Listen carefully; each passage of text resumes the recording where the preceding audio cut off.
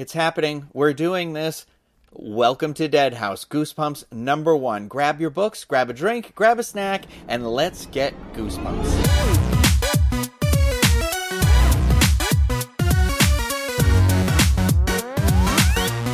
Hey everybody, it's Rhino, and I just want to say welcome to the first episode of Let's Get Goosebumps. This is going to be the series where we try and read every one of the Goosebumps books, the original 62 books by R.L. Stine, in the year 2022 to celebrate the 30th anniversary. So, every book by December 31st at 11:59 p.m. That is the goal, and welcome. This is the first episode, like I said, which means we are going in order, and book number 1 is Welcome to Dead House.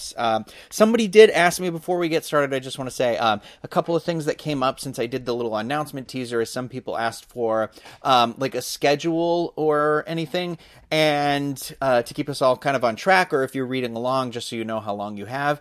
I want to say that as of the publication of this, if you want to read every single book by the 31st of 2022, December 31st, 2022, you are going to need to read a book every 5 days from here on out. It could be, it feels insane to say that, but they're good, fun, quick reads, so you can get a couple done in an afternoon if you're worried about that, so it shouldn't be too bad to do, because just think about that. It's like 2 a week, and you'll be more than okay. Or 5 a month and a little bit more, although that would have been 5 a month for the whole year, and since this is starting at the end of February 2022, that kind of puts you a little behind here, but we are going to be going in the release order, in the chronological order. I know the original printings for the first couple Goosebumps books did not have the number on the side, but these are technically still the original printings. But number 1, welcome to Goosebumps. Number 1, welcome to Dead House,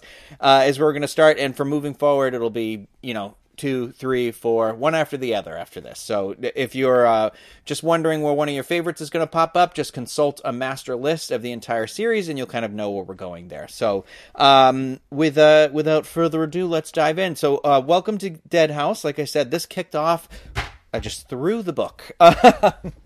This kicked off the Goosebumps series. This was originally released in July of 1992. So we are coming up, the 30th anniversary will be the summer of 2022. But according to the Goosebumps wiki, which is like incredibly detailed and everything. So if anybody's ever got some time to kill in a rabbit hole they want to fall down, check that out. But Welcome to Dead House is apparently the most re-released Goosebumps book. It's 123 pages long. The cover art is by Tim Jacobus. My friend said Jacobus. I said Jacobus because I don't know when I see a word inside of another word, so I see Jacob, us. So I gotta research actually how to say that because I feel a little disrespectful not having done that ahead of time. So apologies out there, Tim, who does this amazing cover art for almost the entire series. I think there's only a select number of books that he didn't do the cover art for originally, but then did the reprints. But the cover tagline here, the book, the art is classic, scary looking kind of haunted house sort of a thing with some creepy monster-like thing looking through the front window. I don't know what that is or how that comes about or whatever. Maybe that's just me, what I look like when I wake up in the morning. But the little tag on the front here says, "It will just kill you," which is already, that is right there, boom. I feel like that line alone, saying the word kill on top of this 4th grade reading level book, is amazing. On the back here, it says, "Look alive. Amanda and Josh think the old house they've just moved into is weird, spooky, possibly haunted. And the town of Dark Falls is pretty strange too, but their parents don't believe them. You'll get used to it, they say." Oh, sorry, I can't read. "You'll get used to it, they say. Go out and make some new friends." So Amanda and Josh do, but these new friends are not exactly what their parents had in mind because they want to be friends forever. Reader beware, you're in for a scare. And at this time it says, also available from R.L. Stine, Stay Out of the Basement, and Monster Blood. And then little RL4, reading level 4. I believe 8 through 12 is the age group here, but age is just a number. So Yeah, so what I'm going to do now is kind of just go through and take you through the book, through the plot, okay? And then I made some notes in here, and I'm going to read from some sections of the book, and then at the end I'm going to give you my overall thoughts. So if you are in the future, that is kind of the format I'm sticking to right now. If people don't really like it, I guess I can figure something else out. But I just thought it would be fun because I'm sure there are some people out there who just get really swarmed and swamped and kind of run out of time to be able to read. So I didn't want them to feel like they're not getting the book. So I kind of used a little bit of the wiki page again to kind of, but I rewrote it because some of it I was like, you're leaving out important stuff, or, there was like minutia details, and I'm like, this doesn't need to be in here. So, again, if you ever want something like that to take you down a rabbit hole, you've got it right there. So, I'm sorry, I thought my computer has my texts muted, and apparently it does not. So, I am going to mute those right now.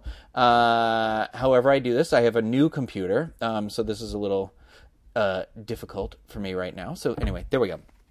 Okay, so without further ado, I've already said that twice this time, but let's dive in to Welcome to Dead House. So our main characters are Amanda Benson, who is 12, and her younger brother Josh, 11. The story starts with the Benson family standing outside of a house in the town of Dark Falls. I mean, there's nothing creepy about that town name, right? Mr. Benson has inherited this house from a great uncle that he never knew existed, so the family is there with their dog Petey, that I feel like they're kind of awful to throughout the entire book, and the local real estate is there as well, and his name is Compton Dawes, who is described as being like 30 years old or something like that. They made him like very old in the episode of the show. But Amanda, Josh, and the dog Petey right away have a feeling that something is not quite right with this place. Despite the fact that it's the middle of July, the entire neighborhood seems shady, literally. So the house is an enormous, dark antique home with 2 large bay windows on the second floor that look kind of like this creepy pair of dark eyes. So Josh is throwing this like tantrum in the driveway and just being difficult, but Amanda decides to go into the house and explore her new room, where she catches a glimpse of this boy standing in her doorway that disappears into the hallway. This girl just brushes this off. Like, now for me, I'd basically be like, yeah, this house, it's ruined. Because if you start hearing or seeing things weird, like before you've even moved in, history tells us it's not going to go well. So, the adults kind of just are always ignorant in these type of stories to the matters of the paranormal, aren't they? So, they're just like, Amanda, you're crazy. Or just brush it off. I don't even think they acknowledge her.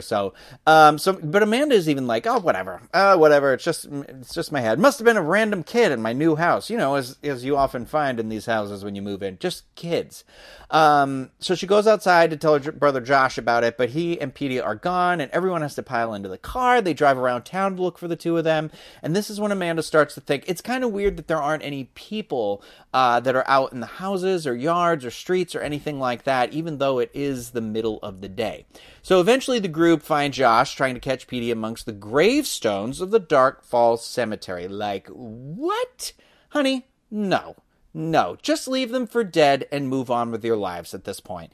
Kindly reject the estate or just have it sold or whatever. And but of course, if they did that, there would be no story, right?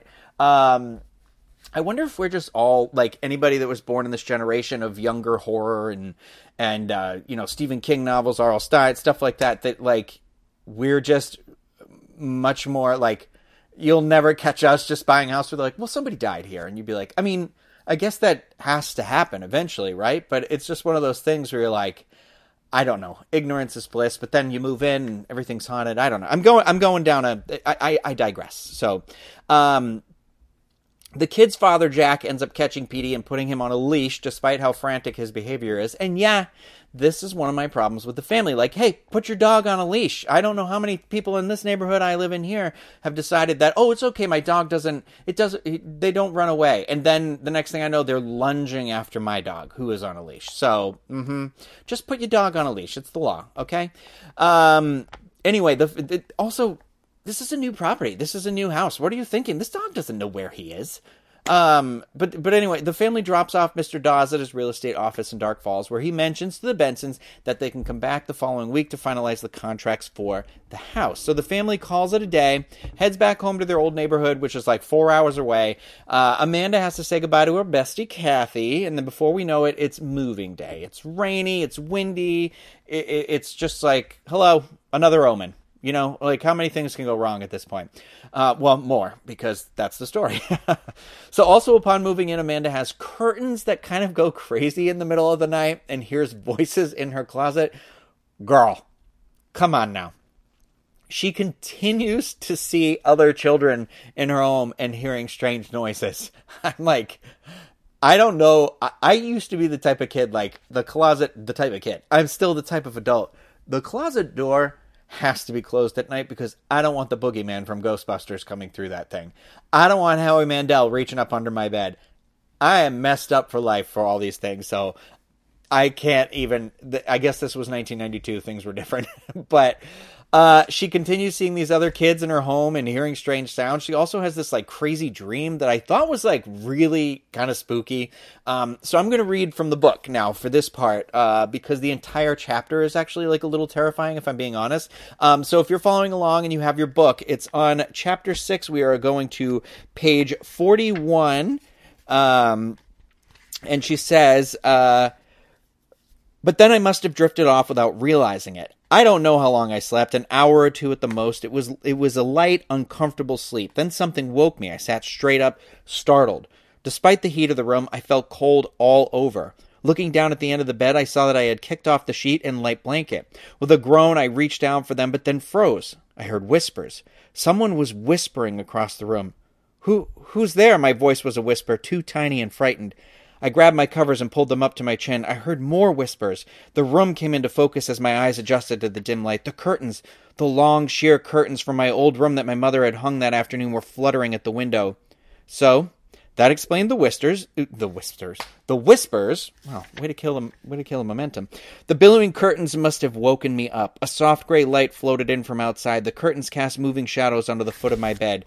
Yawning, I stretched and climbed out of bed. I felt chilled all over as I crept across the wooden floor to close the window.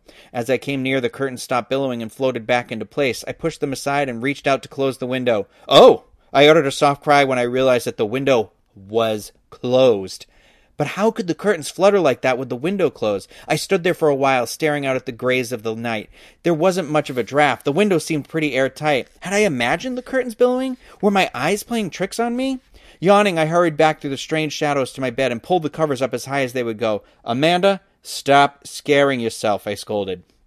When I fell back to sleep a few minutes later, I had the ugliest, most terrifying dream. I dreamed that we were all dead. Mom, Dad, Josh, and me. At first, I saw us sitting around the dinner table in the new dining room. The room was very bright, so bright I couldn't see our faces very well. They were just a bright white blur. But then, slowly, everything came into focus, and I could see that beneath our hair, we had no faces. Our skin was gone, and only our gray-green skulls were left. Bits of flesh clung to my bony cheeks. There were only deep black sockets where my eyes had been. The four of us, all dead, sat eating in silence. Our dinner plates, I saw, were filled with small bones. A big platter in the center of the table was piled high with gray-green bones, human-looking bones. And then, in the stream, our disgusting meal was interrupted by a loud knocking on the door, an insistent pounding that grew louder and louder. It was Kathy, my friend from back home. I could see it at our front door, pounding on it with both fists. I wanted to go answer the door. I wanted to run from the dining room and pull open the door and greet Kathy. I wanted to talk to Kathy. I wanted to tell her what had happened to me, to explain that I was dead and that my face had fallen away. I wanted to see Kathy so badly, but I couldn't get up from the table. I tried and tried, but I couldn't get up. The pounding on the door grew louder and louder until it was deafening, but I just sat there with my gruesome family picking up bones from my dinner plate and eating them. I woke up with a start, the horror of the dream still with me. I could still hear the pounding in my ears. I shook my head, trying to chase the dream away. It was morning. I could tell from the blue of the sky outside the window. Oh no. The curtains. They were billowing again, flapping noisily as they blew into the room. I sat up and stared. The window still closed. Girl, burn this house to the ground. Your parents should have insurance. That next day, okay, she has this crazy, dreams are dreams, whatever. Here's the thing. You got curtains floating around with no air draft. get out. But so she has this dream. She wakes up the next day. She sees another kid in her house again, and what would be actually a pretty awesome jump scare. I feel like that would cause me to do the movie theater popcorn shake. But I just want to read that one really quick because this is how it always happens in the book. She just turns and they're like there. So she says, wiping off my hands on the front of my robe, I headed for the stairs. I'll be dressed in 5 minutes, I called to Josh, who was still arguing with Dad in the living room. Then we can go out. I started up the front stairs and then stopped. Above me, on the landing, stood a strange girl, about my age, with short black hair. She was smiling down at me. Not a warm smile, not a friendly smile, but the coldest, most frightening smile I'd ever seen. Yeah, girl. You got problems. She also... I can't. I said to read through the top of page 49, but...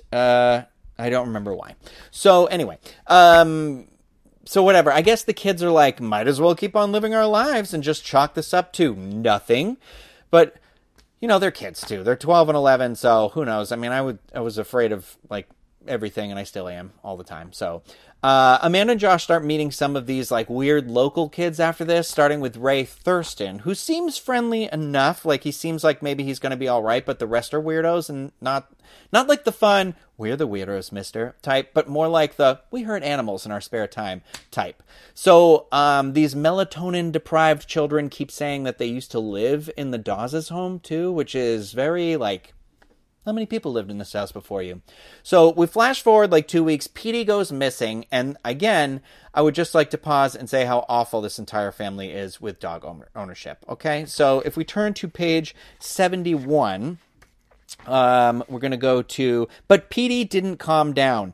And about 2 weeks later, we were finishing up a softball game with Ray and Karen Somerset and Jerry Franklin and George Carpenter and a bunch of other kids when I looked over to the fence and saw that Petey was gone. Somehow he had broken out of his leash and run away. We looked for hours calling Petey, wandering from block to block, searching front yards and backyards, empty lots and woods. Then after circling the neighborhood twice, Josh and I finally realized we had no idea where we were. The streets of Dark Falls looked the same. They were all lined with sprawling old bricks or shingle houses, all filled with shady old trees. I don't believe it. We're lost, Josh said, leaning against a tree trunk, trying to catch his breath. That stupid dog, I muttered, my eyes searching up the street. Why did he do this? He's never run away before. I don't know. Maybe because you keep calling him stupid. I don't know how he got loose, Josh said, shaking his head, then wiping his sweaty forehead with the sleeve of his t-shirt. I tied him up real well. Hey, maybe he ran home, I said. The idea immediately cheered me up. Yeah, Josh stepped away from the tree and headed back over to me. I'll bet you're right, Amanda. He's probably been home for hours. Wow, we've been stupid. We should have checked home first. Let's go.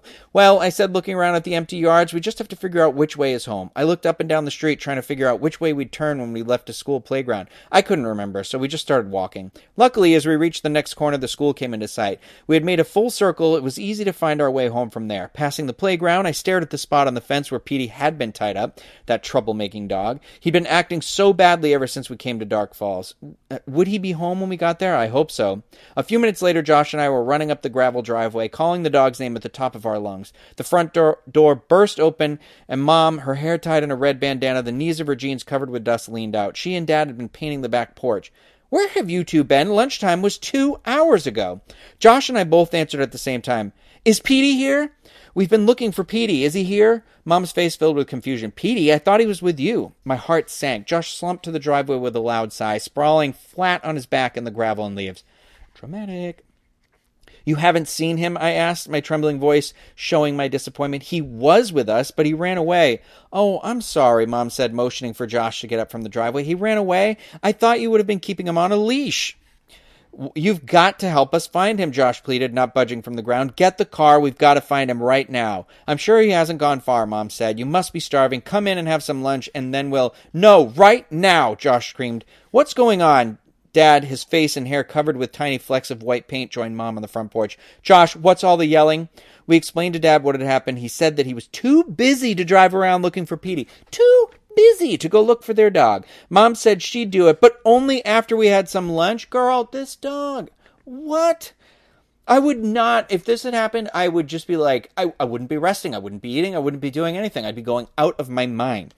I pulled Josh up by both arms and dragged him into the house. We washed up and gulped down some peanut butter and jelly sandwiches. Then Mom took the car, portable food you could have took with you. Then Mom took the car out of the garage and we drove around and around the neighborhood searching for our lost pet with no luck. No sign of him. Josh and I were miserable, heartbroken. Mom and Dad called the local police. Dad kept saying that Petey had a good sense of direction, that he'd show up any minute, but we didn't really believe it. Where was he? The four of us ate dinner in silence. It was the longest, most horrible evening of my life.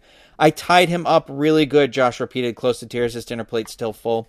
Dogs are great escape artists, Dad said. Don't worry, he'll show up. Some night for a party, Mom said glumly. I'd completely forgotten that they were going out. Some neighbors on the next block had invited them to a big potluck dinner party. I feel like they're going to a Keys in the Bowl dinner party, and their dog, which is their third child, is just on the loose. Some people. Anyway, that night, Josh comes into Amanda's room later, and it's like the middle of the night at this point, and he says that he thinks Petey probably went to the cemetery just like last time. Also, it's now that Amanda sees yet another child in her room. So if we go to the bottom of page 77, she said, my brother has to be the stubbornest, most headstrong person in the world. Josh, you're really going to walk into a strange cemetery so late at night? I asked. I'm not afraid, he said, shining the bright light around the room. For a brief second, I thought the light circle caught something lurking behind the curtains. I opened my mouth to cry out, but there was no one there. That would have scared the bejesus out of me in a movie theater, no question. But so like I said, the parents aren't home yet either. They've gone to that potluck dinner still down the street. So the Benson kids head out to check the cemetery. They bump into Ray, who warns them about being out so late. And yeah, we know, Ray. Why are you out so late, you creep? They get to the cemetery, and the dog is there acting all weird. They try to catch him. He smells awful. They're awful dog owners. I'll keep saying it the entire time. Go to the bottom of page 87. Let's read about how awful they are yet again. Petey, what's wrong with you? I called to the dog. He didn't respond. Don't you remember your name? Petey. Yuck, what a stink, Josh exclaimed. We've got to get him home and give him a bath, I said, my voice shaking. I felt really sad and frightened. Maybe this isn't Petey, Josh said thoughtfully. The dog's eyes again glared red in the beam of light. It's him, all right, I said quietly. Look, he's dragging the leash. Go get him, Josh, and let's go home. You get him, Josh cried. He smells too bad. Just grab his leash. You don't have to pick him up, I said. No, you. Josh was being stubborn again. I could see that I had no choice. Okay, I said, I'll get him, but I'll need the light. I grabbed the flashlight from Josh's hand and started to run toward Petey. Sit, Petey, sit, I ordered. It was the only command Petey ever obeyed, but he didn't obey it this time. Instead, he turned and trotted away, holding his head down low. Petey, stop. Petey, come, I yelled, exasperated. Don't make me chase you. Don't let him get away, Josh yelled, running up behind me. I moved the flashlight from side to side along the ground. Where is he? Petey, Josh called, sounding shrill and desperate. I couldn't see him. Oh, no. Don't tell me we've lost him again, I said. We both started to call him. What's wrong with that mutt? I cried. Girl. I moved the beam of light down one long row of gravestones, then moving quickly down the next. No sign of him. We both kept calling his name. I'm just gonna keep reading this a little bit, because here's where this is when they find some interesting gravestones. And then the circle of light came to rest on the front of a granite tombstone. Reading the name on the stone, I stopped short and gasped. Josh, look. I grabbed Josh's sleeve. I held on tight. Huh, what's wrong? His face filled with confusion. Look, the name on the gravestone. It was Karen Somerset. Josh read the name. He stared at me, still confused. That's my new friend, Karen. The one I talk to on the playground every day, I said. Huh. It must just be her grandmother or something, Josh said, and then added impatiently, come on, look for Petey. No, look at the dates, I said to him. We both read the dates under Karen Somerset's name, 1960 to 1972. It can't be her mother or grandmother, I said, keeping the beam of light on the stone despite my trembling hand. This girl died when she was 12, my age, and Karen is 12 too. She told me. Amanda, Josh scowled and looked away. But I took a few steps and beamed the light onto the next gravestone. There was a name on it I'd never heard of before. I moved on to the next stone, another name I'd never heard of. Amanda, come on, Josh whined. The next gravestone had the name George Carpenter on it, 1975 to 1988. Josh, look, it's George from the playground, I called. Amanda, we have to get Petey, he insisted, but I couldn't pull myself away from the gravestones. I went from one to the next, moving the flashlight over the engraved letters. To my growing horror, I found Jerry Franklin. I'm getting tongue-tied. And then Bill Gregory, all the kids we had played softball with, they all had gravestones here. My heart thudding, I moved from the crooked row, my sneakers sinking into the soft grass. I felt numb with fear. I struggled to hold the light steady as I beamed it onto the last stone in the row. Ray Thurston, 1977 to 1988. Huh. I could hear Josh calling me, but I couldn't make out what he was saying. The rest of the world seemed to fall away. I read the deeply etched inscription again. Ray Thurston, 1977 to 1988. I stood there staring at the letters and numbers. I stared at them till they didn't make sense anymore, until they were just a gray blur. Suddenly, I realized that Ray had crept up beside the gravestone and was staring at me. Ray, I managed to say, moving the light over the name on the stone. Ray, this one is you. His eyes flared, glowing like dying embers. Yes, it's me, he said softly, moving toward me. I'm so sorry, Amanda. Oh, my goodness. So basically Ray is like, yeah, we're part of the living dead. You're like, what? So like once a year they must have, they explain that they must have blood from freshly killed people to sustain their living dead existence for another year. And guess what? They killed Petey because dogs always sense the living dead. Like, why did the dog have to suffer? It should have been the annoying brother. Anyway, on page 93, he says, dogs always know, Ray said in a low, flat tone. Dogs always recognize the living dead. That's why they have to go first. They always know. You mean Petey's dead? I choked out the words. Ray nodded. They kill the dogs first. Girl. So Ray attacks Amanda at this point, but Josh saves her at the last minute when he shines his halogen flashlight on Ray's face, which caused this kind of like graphic reaction with Ray disintegrating and becoming a pile of bones. Like I know I'm reading from the book a lot, but you've got to listen to this because it's kind of nasty. So let me see here. Let's go to we are on page 96. Ray cried out and dropped back to the ground. Turn that off! Turn that off! He screeched, his voice a shrill whisper like wind through a broken window pane. But Josh held the bright beam of light on Ray. What's going on? What are you doing? I could breathe again as I stared into the light. I struggled to stop my heart from pounding so hard. Ray moved his arms to shield himself from the light, but I could see what was happening to him. The light had already done its damage. Ray's skin seemed to be melting. His whole face sagged, then fell, dropping off his skull. I stared into the circle of white light, unable to look away as Ray's skin folded and drooped and melted away. As the bone underneath was revealed, his eyeballs rolled out of their sockets and fell silently to the ground. Josh, frozen in horror, somehow held the bright light steady, and we both stared at the grinning skull, its dark craters staring back at us. Oh! I shrieked as Ray took a step toward me, but then I realized that Ray wasn't walking. He was falling. I jumped aside as he crumpled to the ground and gasped as his skull hit the top of the marble gravestone and cracked open with a sickening splat.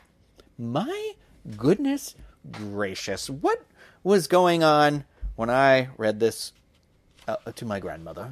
Like, was she like, oh no. So anyway, this stuff happens. The kids, they all run. Amanda and Josh, they run home, but when they arrive, they're attacked by the dead children, and they explain that there is no dead great uncle, and that the letter sent to their parents was a trick to bring the Benson family to Dark Falls. They don't really ever say like how they selected them or anything like that, but I do have to say I love how the kids just kept kind of saying, "I used to live in your house." So this like little scene is great on page 100 where they're like, hold on, page 100, and I said, "What's the hurry?" a girl's voice said from behind me. Josh and I both cried out and spun around. Karen Somerset was standing in the center of the room, her arms crossed over her chest. "But you're dead," I blurted out. She smiled, a sad smile, a bitter smile. And then two more kids stepped in from the hallway. One of them clicked off the lights. "Too bright in here," he said. They moved next to Karen. And another kid, Jerry Franklin, another dead kid, appeared by the fireplace, and I saw the girl with short black hair, the one I had seen on the stairs, move beside me by the curtains. They were all smiling, their eyes glowing dully in the dim light, all moving in on Josh and me. "What do you want?" I screamed in a voice I didn't even recognize. "What are you going to do?" "We used to live in your house," Karen said softly. "Huh?" I cried. "We used to live in your house," George said. "And now guess what?" Jerry added. "Now we're dead in your house." The others started to laugh, cackling dry laughs as they closed in on Josh and me. I said, so at this point in my notes I wrote, I want a shirt that simply says, "I died in your house," and I want to wear it around so when I'm walking the dog, someone, some like, people and everything like that, they'll be weirded out and they'll leave me alone. But anyway, if you are watching this, you can see I did in fact make the shirt. So, glows in the dark too. So anyway, at this point, suddenly Mr. Dawes, the real estate agent, appears at the door and the dead children vanish. He tells them that he found their parents and that he's going to take the kids to them. Although Amanda and Josh think he's saving them at first, Mr. Dawes brings them back to the cemetery and a gravestone reveals he is also dead. He explains to the children that Dark Falls used to be a normal town years ago, and it's kind of like a sad thing. So I'm gonna read that part too. It's on page 108. And Mr. Dawes, you too? I cried, so disappointed, so confused, so scared. Me too, he said almost sadly. All of us. His eyes burned into mine. This was a normal town once, and we were normal people. Most of us worked in the plastics factory on the outskirts of town, and then there was an accident. Something escaped from the factory, a yellow gas. It floated over the town so fast we didn't see it, didn't realize. And then it was too late, and Dark Falls wasn't a normal town anymore. We were all dead, Amanda. Dead and buried. But we couldn't rest. We couldn't sleep. Dark Falls was a town of the living dead. It's kind of sad. It reminds me a little bit of The Mist, the Stephen King book, but a little more simplified and less graphic. But I do think it is interesting that they gave this little backstory here, why they are the way they are, and it's not just just cuz. So it makes it a little more tragic, because it's not like this whole town was filled with bad people. It's just that the incident kind of turned them into that. So anyway, the kids see their parents. They're tied up in this weird cemetery amphitheater thing. Amanda and Josh manage to escape Mr. Dawes after Josh hits him in the head with the flashlight and pulls a chunk of skin out of his forehead. Nasty. The sun is is starting to come up, and because we know that these zombie people things crumble under the light, the kids knock down a tree to light the sun, to let the sun shine in like it's the age of Aquarius. I wrote that in my notes, and I feel like I fumbled it right there, but. So this is when it's supposedly killing all these living dead people, and it's actually again a fairly scary kind of graphic scene. So I'm going to read a little bit of that right here. The old tree fell quickly. It didn't have to far. This is on page 120. I'm sorry. The old tree fell quickly. It didn't have far to fall, but it hit with a thundering crash that seemed to shake the ground. I grabbed Josh, and we both stood in amazement and disbelief as bright sunlight poured into the amphitheater. The cries went up instantly. Horrified cries, angry cries, frantic cries. The cries became howls. Howls of pain and agony. The people in the amphitheater, the living dead, caught in the golden light, began scrambling over one another, screeching, pulling, climbing, pushing, trying to claw their way to the shade. But it was too late. Their skin began to drop off their bones, and as I stared open-mouthed, they crumbled to powder and dissolved to the ground, their clothes disintegrating along with them. The painful cries continued to ring out as the bodies fell apart. The skin melted away. The dry bones collapsed. I saw Karen Somerset staggering across the floor. I saw her hair fall to the ground in a heap, revealing the dark skull underneath. She cast a glance up at me, a longing look, a look of regret. And then her eyeballs rolled out of their sockets, and she opened her toothless mouth, and she cried, "Thank you, Amanda. Thank you," and collapsed. Josh and I covered our ears to shut out the ghastly cries. We both looked away, unable to keep watching the entire town fall in agony and crumble to powder, destroyed by the sun, the clear, warm sun. When we looked back, they had all disappeared. Mom and Dad were standing right where they had been, tied back to back, their expressions a mixture of horror and disbelief. "Mom, Dad," I cried. I'll never forget their smiles as Josh and I ran forward to free them. And you know what? You're never going to forget all that screaming, so good luck with that therapy bill later. So the next thing is I don't know. They rescue the parents. They get the heck out of this place. They go back to the house, but I don't know if it's the next day or sometime later or something like that, because the book says it didn't take our parents long to get us packed up and arrange for the movers to take us back to our old neighborhood and our old house. So you just kept staying in that place where the entire town kidnapped and tried to murder you? What if you had missed one of those living dead people? But as the Benson family is leaving Dead House, they see a new family in the driveway, and I do like how it kind of comes full circle with this saying, with Amanda essentially creeping out the new family. So on page 122, it says, "Here we are, kids," the mother said, smiling at them. "Our new house." This is the new family pulled in the driveway. "It doesn't look new. It looks old," one of the boys said, and then his brother's eyes widened as he noticed me. "Who are you?" he demanded. The other members of the family turned to stare at me. His question caught me by surprise. I could hear my dad honking his horn impatiently down the street. This father is awful. "I used to live in your house," I found myself answering, and then I turned and ran full speed down the street. Wasn't that Mr. Dawes standing at the porch, clipboard in hand? I wondered, catching a glimpse of a dark figure as I ran to the car. No, it couldn't be Mr. Dawes up there waiting for them, I decided. It just couldn't be. I didn't look back. I slammed the car door behind me, and we sped away. Ba-ba-ba. The end. So, okay. Overall thoughts, I felt like, honestly, like, it is, I had read it before, but I feel like it's not my favorite of the Goosebump books, but it felt like reading kind of just like a classic like short story that just felt a little dragged out to like kind of elongate it. But I'm chalking that up a little bit to it being aimed at younger audiences, but I will let you know I have actually read have read further ahead, and it's not true. That doesn't ring true in the other books that I've read thus far. But I felt like there were some genuinely scary moments in the imagery in the book, which was kind of surprising. There were some horrific kind of, like, I feel like Raiders of the Lost Ark with the Nazi skin burning off sort of moments. But like me at the age of 37 reading this at 1 a.m. in the dark apartment, I started to talk myself into being scared, where I'm like, no, my curtains aren't billowing. I don't have curtains. But it was this like, it was the whispering in the dark and the footprints that kept getting me when I was reading this. But I've never done well with things at night, like things in the shadows that are essentially like mind games that we start playing on ourselves. Like I said it earlier, I blame the episode of The Real Ghostbusters, the animated show, with the Boogeyman, because that episode like messed me up good. So thank you, Ghostbusters. But there is an episode of the TV show, if you want to watch that is on Netflix. I forgot to write down which season it's in. I'm sorry. Because they do seasons 1 through 4, and then there's specials. And so, like, if you're looking it up online, sometimes the numbering's weird. Like, it'll say season 1, episode, like, 14, but episode 14 was a special, so it's in the specials, so it's not in the season 1 listing. So it's a little frustrating to try and find it. But I did watch the episode. Not great. I don't think I had actually seen this episode before. So they turned it into 2 episodes. So a lot of the books are just single episodes of the show. And I was kind of shocked to find out that this one was 2, because I felt like it's borderline a short story, like I said. But they made some like really bizarre changes in it too. Like it definitely feels like, I mean, this is the era, like, we're talking, like, I think it was, like, 97 or 98. This is Fox Kids. Like, I think it was shot in Canada. I'm sure it was shot with, like, a video camera, like, zero budget. So they only have what they can to work with it. And there's sometimes it was like, oh, this is really good. There's other times, oftentimes I feel like, I shouldn't say that the people who made the episode didn't take it seriously, because they definitely did. Like, everybody did.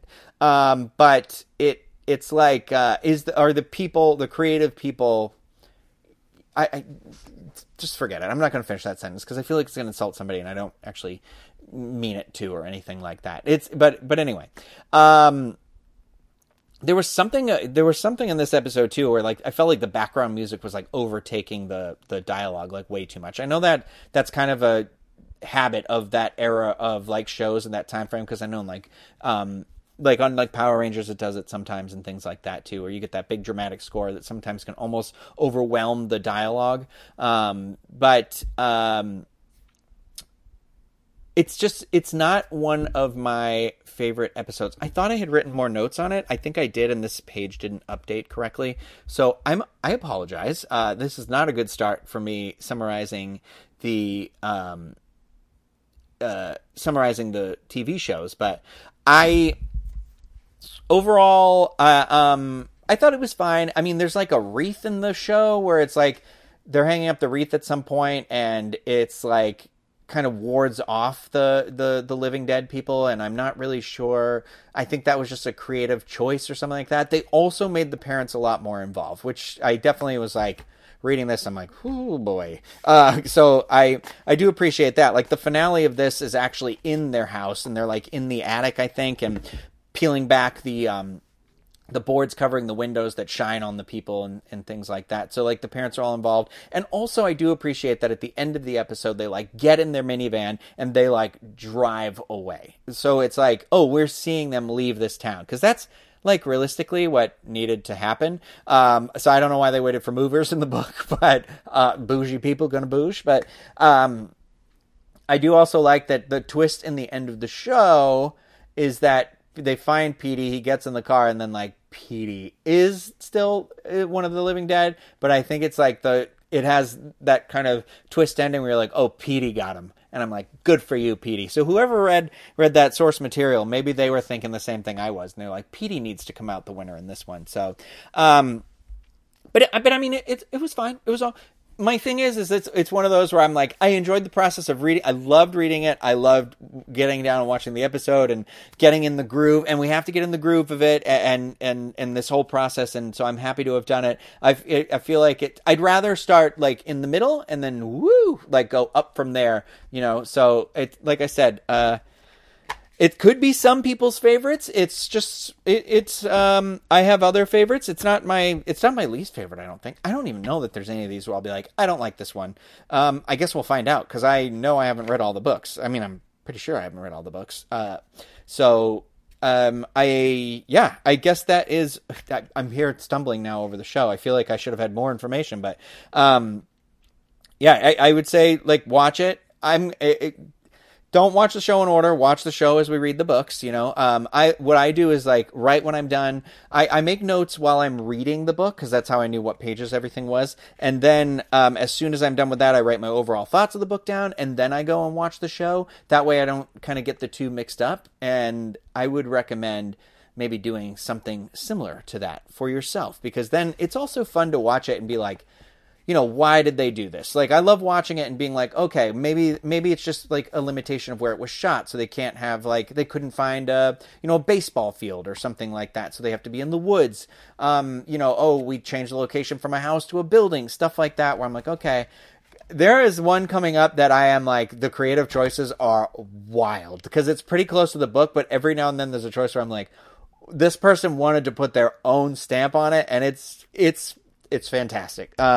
So we will get to that in a little bit. For those of you continuing to follow along, the next one up is Goosebumps number 2, Stay Out of the Basement. I would like to thank everybody for joining me here today, for listening. I apologize for stumbling over my words, for listening and watching. Anybody out there, if you are watching this on YouTube and you want to give it a thumbs up and subscribe to the channel, like I said, I'm going to try and release these as consistently as possible.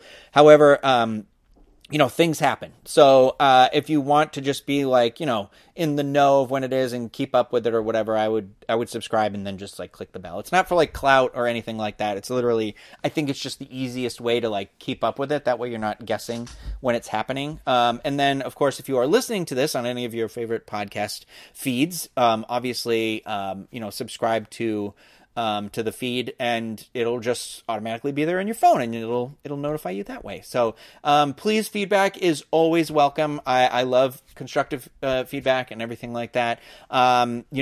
If you obviously want to share your thoughts with me, I would love that. If you're watching this, leave comments. If you are listening, I did set up an email, so it's the name of the podcast, Let's Get Goosebumps. No exclamation point for the email, not obviously, but I wasn't sure. I wasn't sure if you could use exclamation points in emails. I'm not sure if you can. But it's Let's Get Goosebumps at gmail.com. And of course, you can get in touch with me on social media, on Instagram, Twitter. It's Rhino, RYNO1185 on there, and we can chat about this. And I would love to get everyone's feelings, how you were feeling while you were reading it, what you thought about it. Did you agree with me? Did you disagree? Is this your favorite? I really do want to know. I'm not judging you at all. If it's your favorite, that's awesome. I know people out there love a good classic haunted house tale, and I think it was the correct choice to start off a series like this, is go for the solid classic haunted house thing. But what's great about this is actually, like, I think back on it, it's nothing really to do with the house. Like, this kind of happens a lot in Goosebumps. It's called Welcome to Dead House, and yes, everybody says, like, I used to live in your house. So it's the house that they use to, like, lure people there, and that's it, I guess. But the story's really about Dark Falls. So this could have been, like, called Welcome to Dark Falls, or, like, it could have been called New in Town. I'm new in town. So I love that, because I love that sort of like little bit of misdirection where you're like, okay, well, it's going to be the house is haunted or whatever. And you're like, no, it's the whole town. And I got to say, a couple of the books do that later on as well, where I'm at so far. So I think that's a lot of fun. Don't judge a book by its cover, they say, but how can you not? It's Goosebumps. Come on. So thanks again, everybody. I look forward to the next episode. Like I said, stay out of the basement. That is going to be the one you're going to want to read. Thank you for joining me here, and I hope that you are all doing well, staying safe, happy, and healthy, and I will see you next time.